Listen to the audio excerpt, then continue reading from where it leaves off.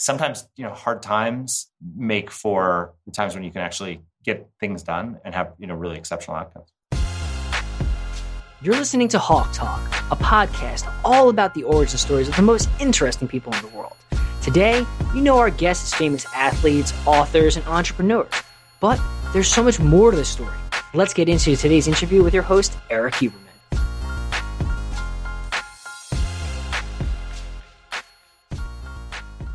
You're listening to Hawk Talk. I'm here today with Matthew Prince. How are you? I'm good. How are you? Good. Thanks for coming on. So, got to start it. I assume like the day you're born, you come out, you start seeing all this cybersecurity holes in the hospital. You start, repairing the network like immediately, right? That's what you were into? Probably not. Although when I was 6 years old in 1980, which shows how old I am, I guess, my grandmother gave me an Apple II Plus, and I took to it just like a duck to water. And I never liked playing the video games. I was always like be the one who is like making the video games. And so I did things that made me, super popular in, high school, like go to computer camp and other things. And we did actually, I remember there was the lab administrator at our high school lab thought that putting these stupid little smiley eyes in the menu bar of the Mac was funny. And it slowed everything down and it wasted just a ton of RAM, which at the time was, and so we, a friend of mine and I reprogrammed the lab computers to think that the eyes were a computer virus. And so it would just keep wiping it off. And she was super frustrated that her eyes would go away. So I think from an early age, I enjoyed the space. I tried to get away from that, though, frankly, I was the guy who, when I graduated college in 96, had offers to go work at, Microsoft and Yahoo and Netscape. And I remember thinking, those companies are never going to go anywhere. It was pretty stupid. And so instead, went to law school. So I think I was pretty good at computers for a long time. I think I was interested in sort of the puzzles that they presented, but I tried my darndest to run in any other direction, and yet ended up back spending time with computers, networks, and security. And so to take a big step back, you got your first computer, you said at 6. What kind of a kid were you, like in the beginning, like those first few years? Like, were you more of an extrovert, outgoing, active, or did you like books? Like, what were you at that 4, 5, 6, 7 range? Like, what kind of a personality were you?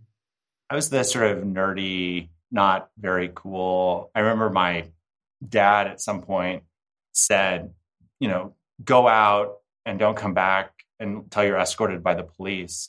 And I remember sitting on the front stoop of my house with a friend, and we literally like, what could we possibly do to get escorted back by the police? And we couldn't even come up with it. So I was pretty introverted, and I think I was the oldest kid, so I was a little bit precocious. I was pretty comfortable around adults, and I had good friends, but I was not a big partier or doing anything that was very fun. And were your parents similar? Were they more introverted, or were they? Sounds like your dad was trying to push you out of your comfort zone a little bit. What was he like?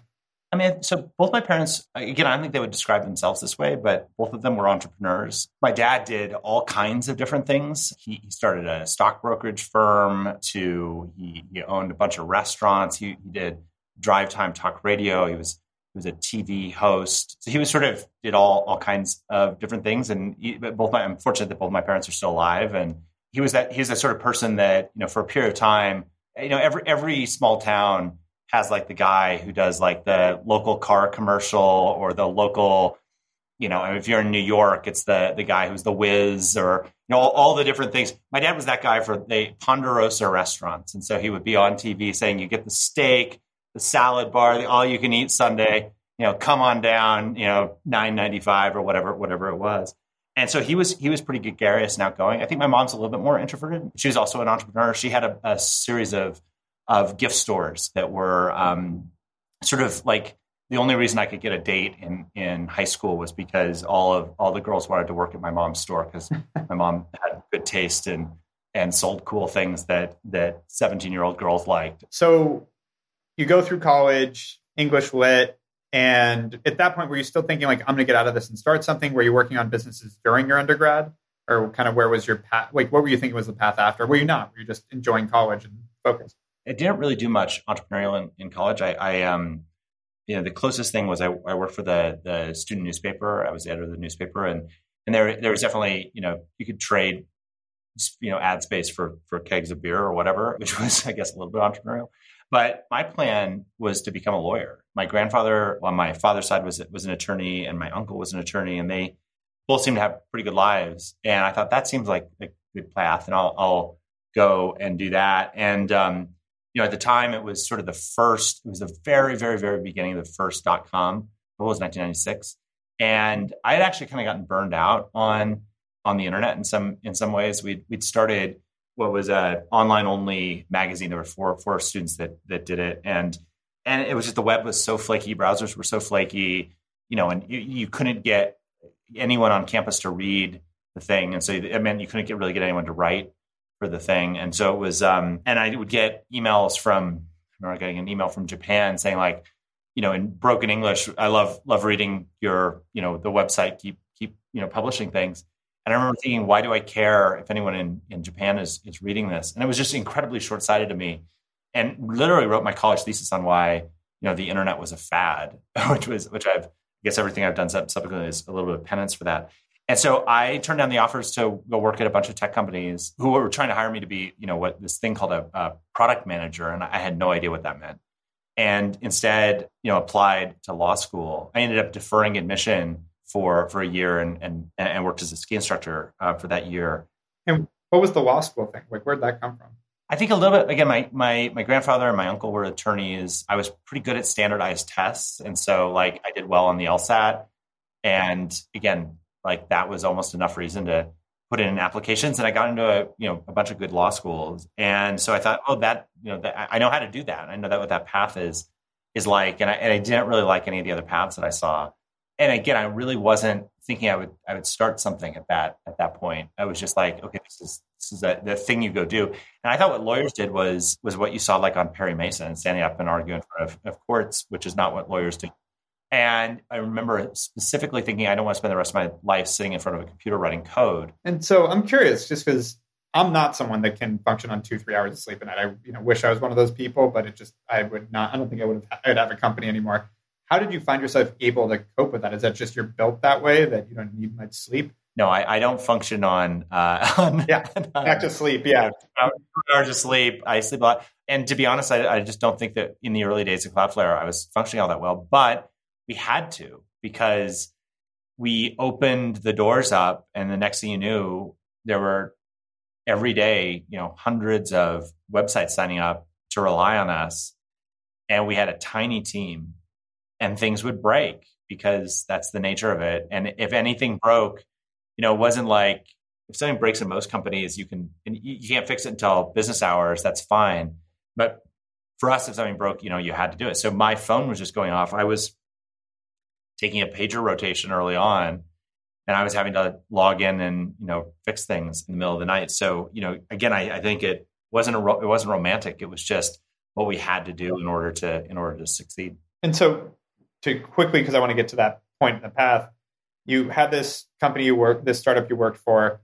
Did you go straight from that to starting Cloudflare?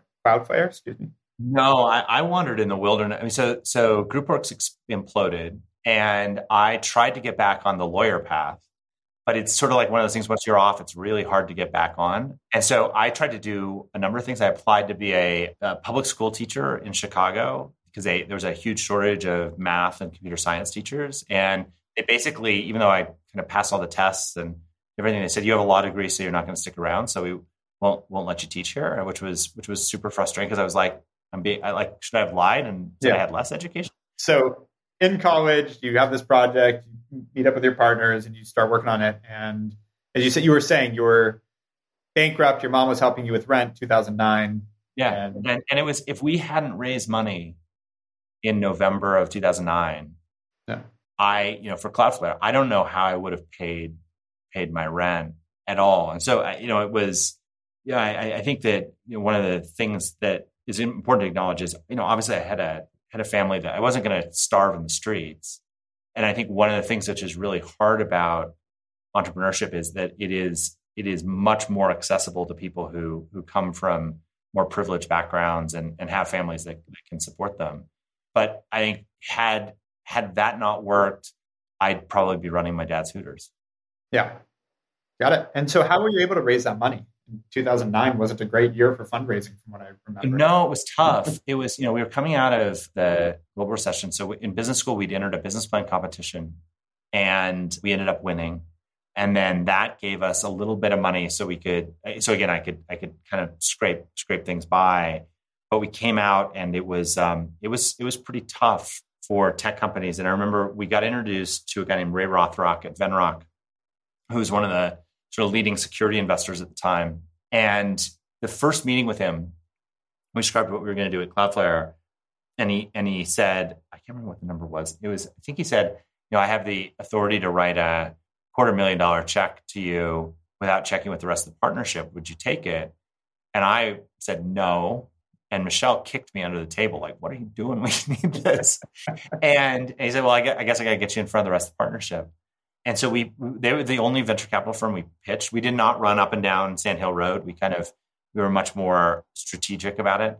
And we were the only non-life sciences or medical tech company that they funded in all of 2009. And I think we now have turned into, Venrock's a storied venture capital firm. And they were the original investors in Apple and Intel and others. And we today, I think are their biggest return ever. So I think sometimes, hard times make for the times when you can actually get things done and have, really exceptional outcomes. Yeah. It makes you focus on what's important a lot of the times versus getting distracted too. Yeah, totally. And it keeps us frugal. I mean, we've just been Cloudflare's business from the beginning. Like, in order for it to work, we had to figure out how to process a byte of information as cost effectively as possible. I mean, a huge percentage of the internet runs through us and doesn't pay us. And we don't make any money off of it directly. And so from the beginning, we had to figure out how to be really, really frugal. And I think coming out of really challenging economic times made us a better company. And I think a lot of the companies that are getting founded today, you'll see more kind of outsized success from the companies that were started today versus the ones that were started just 2 years ago. Yep, agreed. And so you were alluding to it, but it sounds like, so the moment you hit the market, this thing just took off and the phone was ringing off the hook. So people saw the need. What was the pitch? Like, what attracted people to this immediately? Yeah, so at Unspam, the company that got sued for, we had this really cool technical team and not that many interesting technical projects. So we were always doing kind of fun things on the side. So we built a system to predict the winners of the Sundance Film Festival, which is hosted in my hometown, in advance using Bayesian statistical analysis, which today someone would call AI, but it's just statistics. We did this thing. We had a browser plugin that would allow you, before Gmail and all these things existed, the Google cookie was just what you searched. And so what the browser plugin would do is it would trade your Google cookie with somebody else's Google cookie.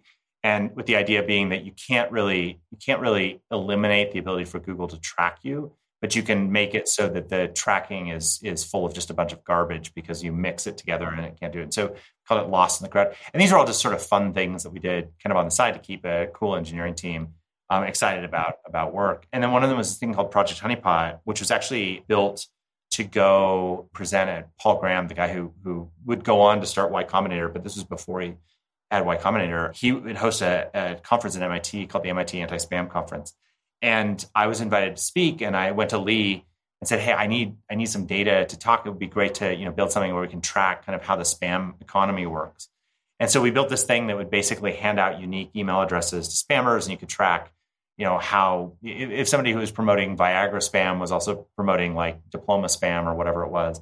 And it was super cool. And we got enough data to sort of give a cool talk at Paul's conference. And then we put it in the corner and forgot about it. And every day, though, people kept signing up for it. And there were about 100,000 people that had signed up for this thing. And they just to track kind of how bad guys. And we kept adding little features here and there where it wasn't just spammers, people who would like try and hack your login forms and other things. And so when I was pitching various ideas to Michelle, one of them was I was telling her about Project Honeypot and how you could turn these little things into it. And she's like, just perplexed why anyone would sign up for it. And I was like, well, they really want to, stop, track the spammers. And we, sometimes we, work with other, security companies and she kept pushing like, why? And I finally said, Michelle, I think eventually they hope that we'll build something that will actually stop these bad guys. Because being a individual web administrator is a pain in the ass. And she was like, that's the idea. And it was really interesting. I remember as good little business students, the school gave us like $1,000 to, help with get the business off the ground. We didn't know what to do. So we signed up for SurveyMonkey and sent a survey out to like 1,000 web administrators. And the first 8, we got like 10 questions in the survey. First 8 questions were like, on a scale of 1 to 5, how does this make, what do you think about this, that, or the other? It turns out those first 8 questions were completely worthless in terms of the data that we got. But the last 2 questions were, how does the problem of like web spam make you feel? And the other one was like, if you were in charge, what would you do to the people who are behind this? And the responses from it were so visceral. I mean, people were just like, this is what makes me believe in the death penalty. I mean, it was crazy. And reading that, I think that was what gave us the confidence. And so our initial beta users were all those Project Honeypot users. And they, over the course of 2010, as we built the product, they gave us incredible feedback. And then we launched on September 27th of 2010. And, I think we started the day with about 1,000 users and we ended the day with about 10,000. And it was just, and we hadn't had time to build any governors or limits or anything. And so I remember thinking, well, what do we do if like Yahoo signs up? And we were like, well, I guess we'll solve that problem if it happens. And it was off to the races. How soon before Yahoo signed up? I don't think Yahoo ever signed up, but it was pretty amazing. I think that like early South by Southwest signed up. And there were some sort of big things that got, a ton of traffic that were early customers. And that's again why I didn't sleep, because my phone was buzzing. No, that totally makes sense. So how long did it take you before you felt like well, actually I'd say first, when was the first feeling of like, we did it, we made this a success? Like, when did you have that first feeling of like, I've arrived? You never feel like you arrive if you're a true entrepreneur, but I mean like that first like milestone where you're like, wow, we did something here. When did that kick in?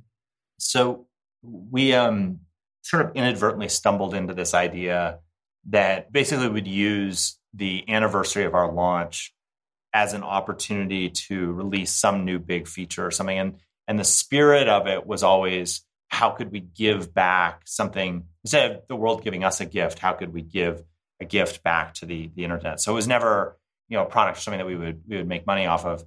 And I remember in 2014, we've been doing this for a few years at that point. And in 2014, someone on our team said, what we should do? We should make encryption free. And at that point, the only difference between the free version of our service and the paid version of our service was the paid version included encryption and the free version didn't. And we're like, that's a terrible idea. That's the only thing that's different. It's the only reason people pay us. And this young engineer on our team made a really compelling case. His name is Mathieu Torren. And he made this really compelling case that the future of the internet should be more encrypted and that it was inevitable that was going to happen. And this is before Let's Encrypt or any of these other things. And we could either be leaders or followers. And if we really believed that we were living up to our mission of helping build a better internet, we should be leaders in this space. And it was this huge challenge because it was a business challenge because it like, how did we now create other value in our business? And it was a technical challenge because could we handle that much, encryption, decryption tasks? And even just a challenge in terms of figuring out how you had to buy certificates and how could we get that many certificates in a cost-effective way? And we kind of pulled it all together right ahead of the launch. And on September 27th of 2014, flipped a switch. And basically, it was supposed to all go on at once. We had a few technical hiccups, so it actually took a couple of days. But there were all these services that would track how much of the internet was encrypted. And they were all kind of bouncing along at a certain percent. And then you saw on that day where we doubled the amount of the internet that was encrypted in effectively a week. And that was, I think, the first moment where I was like, wow, we not only did we do something that was meaningful, but we did something that was meaningfully better. And we did it for the right reason. And we were terrified that like it was going to completely destroy our business. And the number of people who paid us as a percentage went down ever so slightly. But what went up was instead of us getting about 100 people signing up a day, now we were getting like between 1,000 and 2,000 signing up every single day.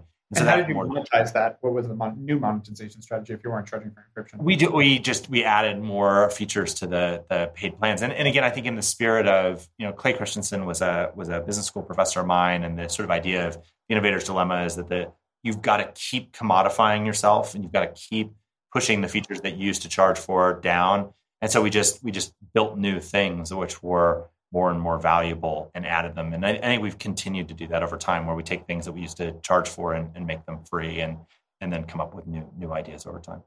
And you basically, from what it sounds like, you basically doubled the level of encryption on the internet in a week. In a week. Yeah. And it was, and I looked at that and we were like, that'll be in our obituaries. And so let's start with like, what's next for you? You've now had this massive company, you've been super successful with this. Actually, before I go there, did you ever expect to be here? Did you think like even at that point that you're going to be like, the level of like wealth and success? Was that even a driver of this at any point? I think I thought that we'd be, and I have the emails Michelle and I would exchange on like, what we thought was going to happen. I think we thought, you always have to think that it's going to be somewhat successful. And so, I thought I'd figure out something at some point where, I would live comfortably and all kinds of those things. But I honestly, I don't think I knew what real wealth even looked like. And at some level, it's a funny thing. There's not much about once you've gotten comfortable enough that you can pay, you can reliably pay your rent, you can own your own car, you can take your family on vacation, a couple times a year. Cars are cars and houses are houses, and there's not that much of a. I have friends that have very, very fancy cars, and I up until recently didn't even really own a car, and so I don't think that it's once we got to that point, I don't think it's changed that much, and I have never really kept score based on how many dollars are in my bank account. But it's a lot better today than it was when I was having to borrow money from my mom to pay my rent. That sucked. And that's not that long ago. I mean, you're talking 14 years ago. Yeah. So I think that I thought something would work, and I think I had seen, with my dad and my mom, enough things that they tried that worked, and then the ones that failed, but it kind of averages out over the end, and you make a life for yourself. But I don't think I ever pictured, again, I don't think I really knew what real wealth looked like. Got it. And so on that note, what's next for you? I think the same thing. Yeah. I owe a huge amount to the internet and I think anyone listening to this podcast, does. And if you think back, if you think of 2016 as sort of this interesting turning point, it was a turning point for a lot of different reasons. It's when Brexit happened. It was the Trump elections. There was a bunch of instability in Europe and Asia. But it also was sort of this turning point where we went from sort of this naive version of how we thought of the internet, and I think the symbolic change was in July of 2016, the Associated Press said you no longer have to capitalize the I in internet anymore. And I think that's the point in time where it went from being this miracle to being this thing where it had, we took it for granted. It's just like oxygen. And now we're complaining at how dirty the air is. And the metaphor, that I use is it's a little like the 40 years prior to 2016 is like episode 4 of Star Wars, A New Hope, which is a really bad movie if you go back and watch it. I haven't watched it in a while, but I think that was my favorite one, to be honest. It's like there's this magical new thing called, the Force, except for it was the internet. Yeah. And there were these people called Jedi who controlled it, except for instead of Jedi, it was developers and web administrators. And, they took on the most powerful forces in the universe, this giant Death Star thing, and were able to, with a certain amount of pluck, kind of defeat it.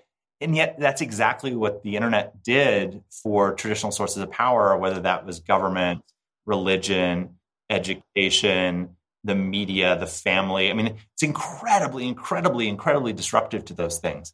And I think, there's a lot of things about that were really good. There were also, we have to acknowledge there were some things that have been really challenging about that. I'm sure there were a lot of very innocent people that were blown up when Luke dropped those things down the shaft on the Death Star. And the movie that comes after episode 4 is episode 5, which is The Empire Strikes Back, which is a really good movie if you go back, but it's a really depressing movie. And they had to actually reshoot the ending because people were so depressed, coming out of it, because the hero is his best, the person he thinks is his best friend, like steals the girl that he likes, and then he doesn't actually really like the girl, and the best friend gets encased in this plastic stuff, and the girl gets sold off to slug slavery. Meanwhile, the hero, learns that his mortal enemy is his father. It's dark stuff. And yet I think that's what's happening to the internet right now. And you just see an enormous set of forces around the world that are pushing to say, well, we're going to put this thing back in a box. And whether that's what's happening in Russia right now, where or Iran, where they're trying to recreate what China's doing, whether it's, that sort of the German government, which again, I think is sort of almost Jar Jar Binks like in trying to do the right thing, but being very ham-handed about it, or Montana banning TikTok. These are things where these are enormous threats to this, what I think of as one of the great inventions of human history, and certainly the thing that I owe, my career and my success to. And so I think the rest of my career will be, hopefully piloting, Cloudflare, which is our own little Millennium Falcon, which is at times feels like a bucket of bolts. But if we can help make sure that the internet, continues to be a viable global network and it has problems that we should acknowledge, but is mostly a source of good in the world, I think I can't imagine anything more important to do with the rest of my life. You got to relate it back to the Return of the Jedi too. Well, I don't. The question is when are we going to see the Ewoks? I think I'm not sure I will live to see the Ewoks, but maybe in the final bit we'll have Ewoks dancing in the forest. But we'll see. Could be something to do with all the UFO news coming out. We'll see. Yeah. Last question for you. What would be your one piece of advice for someone that wants to pursue their dreams, whatever that might be, whether it's getting into the internet and that side of things, or just anything? What's something that you wish you heard or that you did hear that really kept you going during that grind in the beginning? I don't know if it's what kept me growing, but it's certainly what I wish I'd done differently, which is it's amazing how much the just people you meet along the way and the relationships pay off and all kinds of different things. It's the value of any school that you go to is that the people who you meet there, even if you weren't super close while you were there, it's amazing how they wind in and out of your life over that period of time. And so I think, taking the time to sort of honor those relationships and really build them. And I think that the thing I regret, again, it's all worked out really well, but I wish I had the opportunity to go, at some point in my career, work at a Cloudflare or at a Google or at a Facebook or at a company where you could see a little bit more of how it's done. I think a lot of people are trying to sort of rush into that. But if you look at that sort of 10 years of my life between sort of the end of college and the beginning of business school, where I was sort of wandering in the wilderness, there's a lot of that time that I think that I could have learned a lot more and built better networks and done things if I had actually just gone and, showed up at a company and really seen what it was like to build a business from there. That doesn't mean that, you can't then go off to be an entrepreneur later. But I think that I look at someone like Michelle, who did a little bit more of a traditional track. And I think that she's got a lot more both people and experiences from the business world to pull on. And that's something that I wish I had done more of. And I think it would, I'd both have a lot more friends, which would be, which is super important.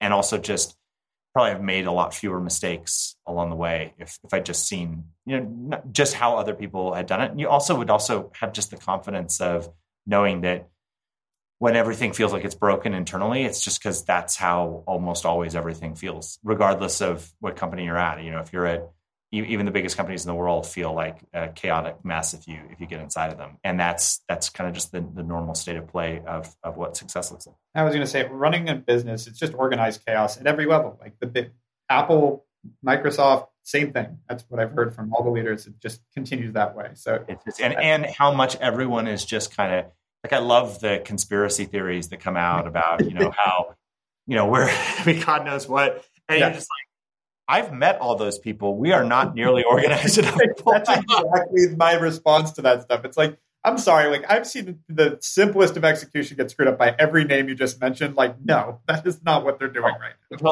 Totally. But so much of it is just, can you build up enough?